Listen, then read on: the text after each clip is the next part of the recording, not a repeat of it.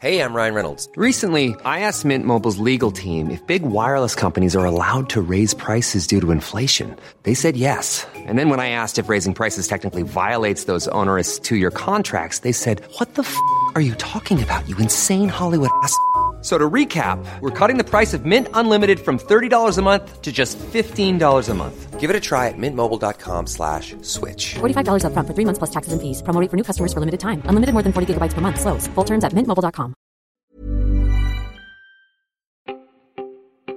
Welcome to the Help Desk for Monday, the 22nd of March. My name is Peter Wells.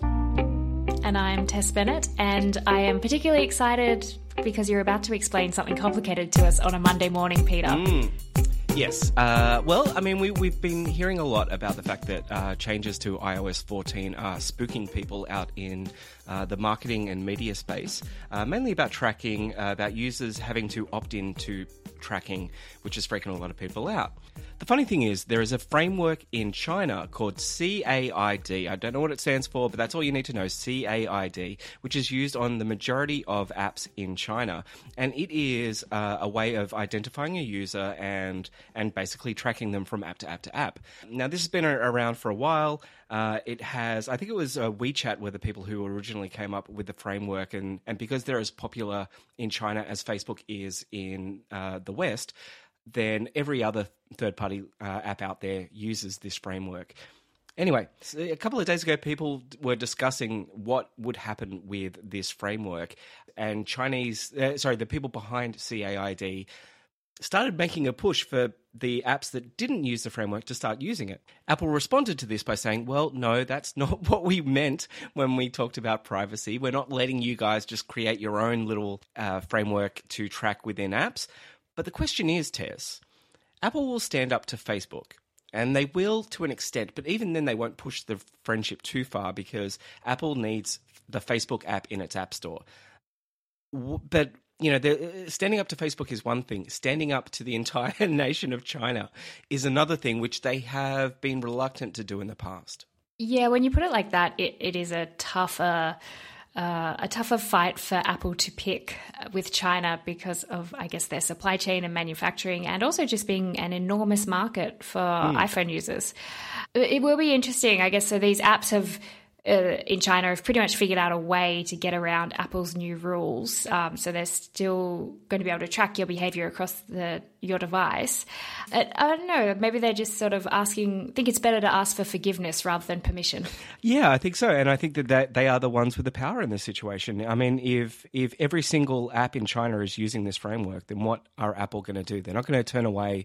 Like you said, China is an incredibly lucrative market for Apple, as well as being the home of their manufacturing. There's only so much they can do to anger that market. I mean, yeah, because Apple's basically got to kick people out of the App Store if they don't comply with these new rules. Totally. Which is interesting because these changes have also been bitterly fought by Facebook. And that's because most of the users are expected to opt out of the tracking. Previously, Facebook has run full-page newspaper ads suggesting Apple's change would hurt small businesses, and their CFO has warned it would basically lead to a massive drop in ad revenue. There's also been reports that we've discussed before that Facebook is working on an antitrust case against Apple. But interestingly, last week, Mark Zuckerberg has changed his tune, kind of.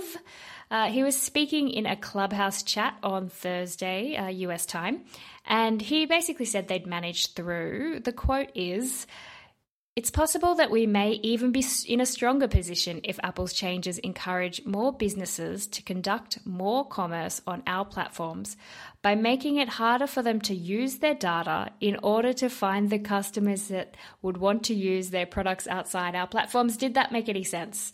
It did. Well, I mean, it's hard to think of in Australia because right now we have Marketplace on Facebook, which is the Gumtree. Basically, Facebook ate up Gumtree, and now you can't buy anything on Gumtree. You have to go to Facebook. In America, Facebook has extended that to small stores around America. So that has become a very massive push for them. It's become a very big e-commerce platform very quickly. And so I guess what Facebook is saying here is like, if people can't be tracked anywhere else, then they're going to be more inclined to get that data. And so they're going to open up shop fronts on Facebook. So Facebook, and just stay inside the Facebook ecosystem. Which is kind of terrifying. Yeah, so my conclusion on this story was that it looks like Facebook's going to go along with those changes so it doesn't get kicked out of the App Store when the iOS update happens in a couple of weeks, I think. Mm-hmm. And if you do want to listen to the full Clubhouse audio, that is in the show notes. Zuckerberg was speaking alongside the CEOs of Shopify and Spotify, so there might be something in there for the e-commerce nerds. Yeah, I mean, that's a hell of a lineup. I thought you weren't allowed to record Clubhouse. I guess they've changed those rules. Maybe it depends who you are. Yeah. Again, it's... I don't know. Anyway, sticking with Facebook for one last story, we promise. Facebook has floated the idea of Instagram for kids. We discussed last week that 13 is usually the cutoff point for apps for users out there because 13 is as young as you can be to be advertised to on a digital platform. And so for the most part, they try, most of the social networks try to aim for 13 and above. But Facebook has entered the kids market earlier with Facebook Messenger for Kids, which is, I've got to say, very well designed, and I still hate it with every fibre of my being. I don't like the fact that my kid's on there, and she's only 5. She's already starting to get... She's not addicted to it in any way. Like, we only let her use the iPad once a week or whatever. But there's something about it that just creeps me out. It's mainly because it's Facebook, let's be honest. But anyway, so Facebook is, floating the idea of an Instagram for kids. What do you think about that, Tess? I think, so some of the commentary around this makes a pretty good point that Instagram for kids, you can't really compare it to the Messenger for kids because Messenger is a closed network, assuming that if it's a direct copy of Instagram, that's a much more open network, so harder to keep kids, safe from bullying or other predators that they haven't managed to kick off the main platform.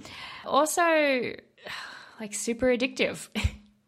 Just add another addictive thing to the list of things you can have on your screen. Yeah, totally. I found myself pretty addicted to Instagram until I deleted it from my phone. There's also a lot of stories out there that Instagram leads to depression in teenagers in the sense that everyone kind of thinks of it as the nice social network, but the fact that everyone is showing how much better their lives are than you tends to make people feel really self-conscious when looking at the app, and teenagers especially tend to react that kind of way. I guess even more cynical way of looking at it is Facebook has, 3.3 billion users on the planet. If it's going to look for user growth, there's only so many places that it can go to find those new users, and under 13 might be the next one. Yeah. But beyond, dropping smartphones out of a plane to countries that haven't adopted Facebook yet, this is probably the only other method they have. And the final story for today is Amazon has joined a deal to buy the Monday night screenings of the NFL in the US. This is a big deal because sports and news are considered to be the last two frontiers of free-to-air television. They're the only things that people watch live, and so therefore they were the last two things that TV could hold on to, network television could hold on to and say, these are ours, damn it. Well, Amazon is jumping in. They're paying $1 billion a year in one of the most confusing deals ever, because it is super confusing. This whole article in the show notes is basically just numbers and names of US broadcasters. Yeah. So please make it make sense. Yeah, and because they're all owned by multinationals as well, it's you have to figure out which is the parent company of which one. But anyway, so Amazon will be taking Thursday nights. Hang on, are you sure that I think it's Thursdays? Thursday. Yeah, sorry. Which you is the said Monday earlier. Oh, did I? Thursday, dang it. Which is the least popular night to watch footy in the US.